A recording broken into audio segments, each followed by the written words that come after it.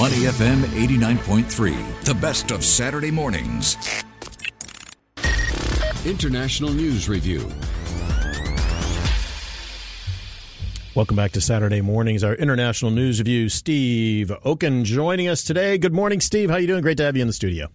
A lot of landlords are taking a lot of money from people in Singapore these days. The price of, in the past 6 months, actually almost a year, 9 months or so, of apartment rentals, house rentals, HDB, private public rental flats, off the roof. Talk to us. Well, look, the rental index here is at a 15-year high, and this is across the board. It's affecting expats in the private market. It's affecting Singaporeans in the private market. It's affecting Singaporeans in the HDB market. And landlords are doing extraordinarily well. I mean, in the expat market, it is not unheard of to hear of prices doubling. In the HDB market, prices are going up 20-30% on average. And this is having an impact on people's lives. There are people who are, the foreigners who are either downsizing, some of whom have to leave Singapore. And what's happening for everybody, though, is when you're spending more money on rent, you're spending less money elsewhere. So it is going to have a ripple effect throughout the economy, and it's going to be interesting to see how Singapore is going to handle this situation. Well, that's the key, isn't it, Steve? When you first mentioned this story to Glenn and I, me, the gilded one, was, nobody wants to hear about expat package whining. But in fairness to you, I did some digging, and it's so much more than that, isn't it? I mean, I was just looking at some examples. The healthcare worker who was currently renting a room for $950 is now expected to find almost $1,600 to move somewhere. It's massive. It's half of their salaries, in some cases, more than half of their salaries. So the question is, Steve, is this really sustainable? What is the end goal here? Do we need some kind of cooling measures at some point? Like, it's not sustainable. And the question is, though, will there be a market correction? Why is it that prices are going up so much? Now, you can certainly say in the expat market, the reason prices are going up so much is because people want to move here, right? You have an increased demand and you don't have an increased supply. Well, Econ 101, prices go up. So when you have all of this money coming here, and not just Western money, but Chinese money especially, coming from mainland China, coming from Hong Kong, coming from markets. So you're having a huge attraction of Singapore for a lot of reasons, some of what Singapore is doing, some of what's happening in China and in Hong Kong. That's driving up prices. But there's also reasons prices are going up. Part of it is that construction basically stopped during COVID. Yes. And so you don't have the supply, right? You're right. The new properties aren't coming on. Renovated properties aren't coming on. So now you have an increase in supply with a corresponding increase in demand. When the construction starts to pick up again, when these, condos, new builds or renovations all start to happen, people will then have more to choose from. Maybe that'll bring prices down. So some of it, maybe the market will bring prices down. Maybe some people won't be coming here anymore. Or maybe not. And this is what everybody's really worried about. It is unsustainable to have rents doubling all the time. Steve, look, we all get market forces, right? We're on a business radio station of money. We understand supply and demand and all of that. And I've heard more than one landlord say to my friends who were having to renegotiate, I don't want to have to raise the rent, but I have to. Do they actually have to? That was going to be my question. Because look, exactly. Those of you out there who are landlords, I don't want to offend you per se, but it looks very much like a cash grab, like just money grubbing. Great. When you are going to double a rent on somebody, when frankly, cost of living isn't doubling. Correct. Costs are going up, but they're not doubling, going up 2 or 4%. Well, look, and that's the question for the Singapore government. Look, the market's going to do what the market's going to do, and it's not. I wouldn't put any blame on the landlords for getting as much money as they can. But the question is, should there be rent control, which you really don't have in Singapore? You have that in places like New York City, where you don't want to see this happen because New York has said we want to have people from all across the income streams and living housing, and that's what's important to us in New York City. So we're going to put in rent control. You don't have that here. Is that something the Singapore government should start to consider going forward? It's certainly, if you look at social media, you'll get my, my LinkedIn and where I put up stories that come out with rent increases doubling. People are saying this isn't fair, and what's going to happen to Singapore? So that's questions for policymakers. I don't think you can really put the onus on a landlord and say, well, you should forego the more money you can get. But where people are going to start to get hit is if the money goes to landlords, it doesn't go to the restaurant owners. It doesn't go to the shop owners. It doesn't go to where people are going to, because they're going to have less disposable income. Yeah. Those people who provide those services, boutique owners, people who sell clothing, they're going to get hit. They're going to get hit here from both the expats and the locals. I'm playing devil's advocate because I actually agree with everything you've just said. But there is an argument that the landlords are spending that money back into the economy. So it's a circle. They spend in the restaurants. They go to the department stores. That's point one. Point two is, Singapore is the place to be, as you've said many times on this show. Therefore, from the lowest to the highest, whether it's the healthcare worker or the biggest expat CEO, they're coming here because they're being paid more. Therefore, they should expect to pay more for their rents and so on. What would you say to that? Well, on the second point, of course, that's what's going to happen. And the question is, do you want that to happen? Do you want to have a society where all the certainly the expat part of the community are all on the wealthier side? And then that's going to drive out others. And you know what? They're going to either downsize. They're going to do what one of my friends is doing. They're going to go to Bali and become a digital nomad, or are they going to go to Dubai where there's no taxes? Right. Or do they go to KL, or do they go to JB, or do they go to Bangkok? So you're going to see that middle market type leave, and then you're going to have a much more wealthier expat here. What does that do to all of the, the tutors and the people who come here with families, take advantage of the sports clubs? I mean, it has a huge ripple effect. So sure, of course, the question is, do you want to have a system in place that's going to be who your population is? That's a question for the government. And I'm sure the flip side to that briefly is you're also going to get more crowded apartments, aren't you? You're going to get, on the other end of the scale, you're going to get 6 people in one apartment when it should be 4, or 8 people when it should be, you're going to get illegally crowded apartments because the lower end of the socioeconomic scale can't afford these one-room rent increases. So it's going to affect both ends. It affects everybody. And look, we've lived through these blips. I mean, we've all been here long enough. We've seen where the rents have gone up. Never like this. I mean, I remember when rents were starting to go up 30%, 40%, not 100%, like they're hitting for a lot of people, certainly in the expat community at the senior manager level. And so the question is, will the market somewhat self-correct? It's going to be higher than it was 3-4 years ago because Singapore is more attractive than it was 3-4 years ago. But is it going to self-correct enough? And so I think you have to take a breath a bit, and you're going to have to deal with the pain for now and then see what's going to happen in the next 6 months, 12 months. What's going to happen? I have to say, I am so thankful. My landlord, Marcus, and I had a chat about a year ago when we were starting to renegotiate. And I said, look, I know that he lives in Hong Kong. I said, I know that what's going on in the market here, but I would really appreciate it, given the fact I've been a good tenant. I take care of the place for you, pay rent on time and all. Please don't jack it up 30%, 40%. And to his credit, he said, you know what, you're right.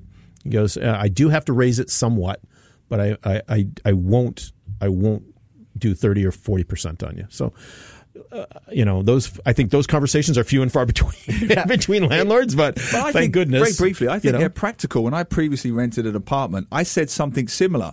I said, look, you can kick me out and get someone in, but maybe this doesn't apply today. But if you wait a month, that's a month's rent lost. By the time you get the people coming in and so on, you sign the documents and all.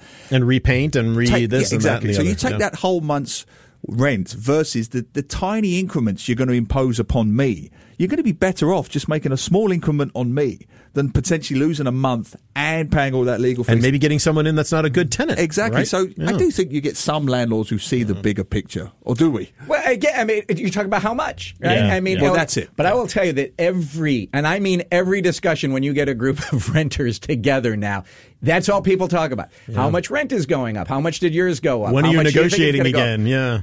Are you? And I mean, it's downsizing and moving out is happening a lot right now. and I mean moving out of the city center and moving further out into Singapore. Now it's moving out of Singapore is happening, and it is certainly an issue now that the businesses are well aware of who do we have here in terms of our regional headquarters. And Singapore wants this to be a global headquarters, if not a regional headquarters. If it's too expensive, that is going to push people to other markets. So there's so much that's in play, but I will tell you right now, it's painful for many people across the board. Yeah. State of the Union. Let's do a brief update on State of the Union because we have one more thing to talk about with you. But a State of the Union address is next Tuesday. President Biden, the annual address by the President of the United States to both houses of Congress. Usually they start, ladies and gentlemen, the State of the Union is strong. You know, that's the usual one they've often start with. What are we expecting to hear from Biden? Is this an important year for him to give a proper State of the Union address? Well, it's a very important year for Joe Biden giving the State of the Union because he is very soon presumably going to launch his presidential campaign. He is 80 years old. And it struck me because I saw President Clinton back in the White House this week, to celebrate the 30th anniversary of the signing of the Family and Medical Leave Act. President Clinton left the White House 22 years ago. Oh, my gosh. He is 5 years younger than Joe Biden is right now. Wow. And Joe Biden's about to run for a second term. And so Joe Biden, forget what he says. How does he say it? Does he come across as powerful? Does he come across as smart? Does he come across as on top of things? So it's going to be very critical alone for Joe Biden to do that. The second thing that is going to, all right, catch this now. The second thing that is going to blow up the State of the Union is the balloon incident that just happened between the U.S. and China. So I am sure the State of the Union is being rewritten right now to take that into account, because what has happened, over the skies of the United States right now is extremely serious from a political and a U.S. political perspective, a U.S.-China relationship perspective, a geopolitical perspective. So now that is going to play into the State of the Union on top of everything else that Joe Biden needed to accomplish, including setting the framework for the debt ceiling negotiations. So this is the balloon you're talking about. Is the Neil? You want to? Yeah, it's a reported spy balloon that's been flying or across, weather observation balloon. Yes, depending according on who to you the ask. Chinese who continue to deny it. The size of 3 city buses. 3 city this is buses. Not a small balloon. It's been flying over nuclear sensitive areas where the U.S. in keeps Montana. the weapons underground. Chinese are still denying. It means that Blinken has now postponed his trip to China. So tying the two together, what does Biden do? He's already been accused by the Republicans of being too soft on China. You've got the Democratic base talking about race because of that recent terrible murder of Tyree Nichols. So you've got race to deal with amongst the Democrats. You've got China to deal with the Republicans. You've got everybody saying he's too old. What does he do? Well, again, you've got to come out strong. You've got to come out with a very, clear messages. So he's going to have a clear message on the economy, how successful the Biden administration has been. Inflation is high, but unemployment is at a 50, I think it's a 50-year low. You have a great legislative accomplishments, including the Inflation Reduction Act and everything that's gone into that on clean energy, everything that's gone with infrastructure. So you want to talk about your accomplishments, but you have to talk about looking forward. Being tough on China is going to be one of those things. He has to be tough on China. I mean, look, my expertise on balloons stops on how you blow them up for kids' birthday parties. But I do know U.S. politics. I do know U.S. China. And the people I'm talking to, and now we're in a little bit of an information-free zone. I mean, the people I'm talking to, in Washington, people who are going back into Beijing, like they don't believe that this was necessarily intentional at the political level by the Chinese to send this spy balloon at this time to send a message about Blinken's visit. But it was done, and that is what it was, and the U.S. has to respond. And so the first high-level visit you are going to have for U.S.-China in 6 years, canceled. The meeting that President Xi and Biden had in Bali is now, blown up. You now have a political situation in the U.S. where you've got this new congressional committee focused on China. You've got Kevin McCarthy, the Speaker of the House, who is going to go to Taiwan. So when everybody was hopeful that 2023 was going to be at least a floor being put under the U.S.-China relationship, if not a reset, it now is going to get worse, most likely. That downward trajectory is coming. That's going to impact the climate. It's going to impact business. It's going to impact Singapore. Wow. Just very briefly, because I read a debate this morning, they're still deciding whether or not to even shoot the balloon out of the sky. I think they've kind of landed on not doing not that, at right? the moment, because it would perhaps injure people on the ground. But they're still looking at this because of that Republican angle. Again, they're pushing Biden. Where do you stand on that? Well, here's the three balloon experts and military experts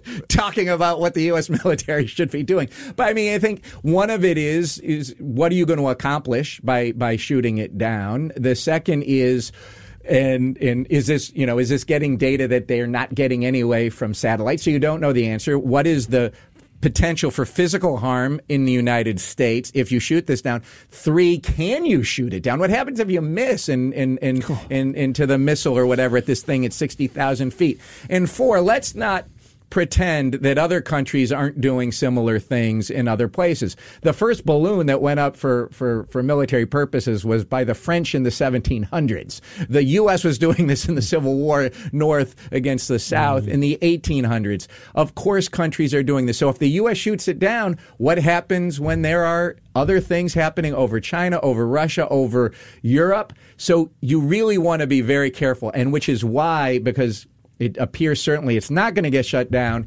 you want the rhetoric is going to have to be ramped up by the United States to say what a problem this is. And you have had the China walk this back in a way. I mean, they haven't been denying it. They said this was a force majeure because the weather blew it off course. Yeah. It was never intended to sit over the ballistic missile sites in Montana for multiple days, but it did. And so at least maybe China's giving a diplomatic out by accepting that it is what it is, but we really didn't intend it. So hopefully the air in this tension will be released slowly. I have been on fire by air. I know. You're good, Steve. Sitting back this isn't your first. This is not your first rodeo. Your humility, really. Very good. To listen to more great interviews, download our podcasts at moneyfm893.sg or download our audio app. That's AWEDIO. Available on Google Play or the App Store.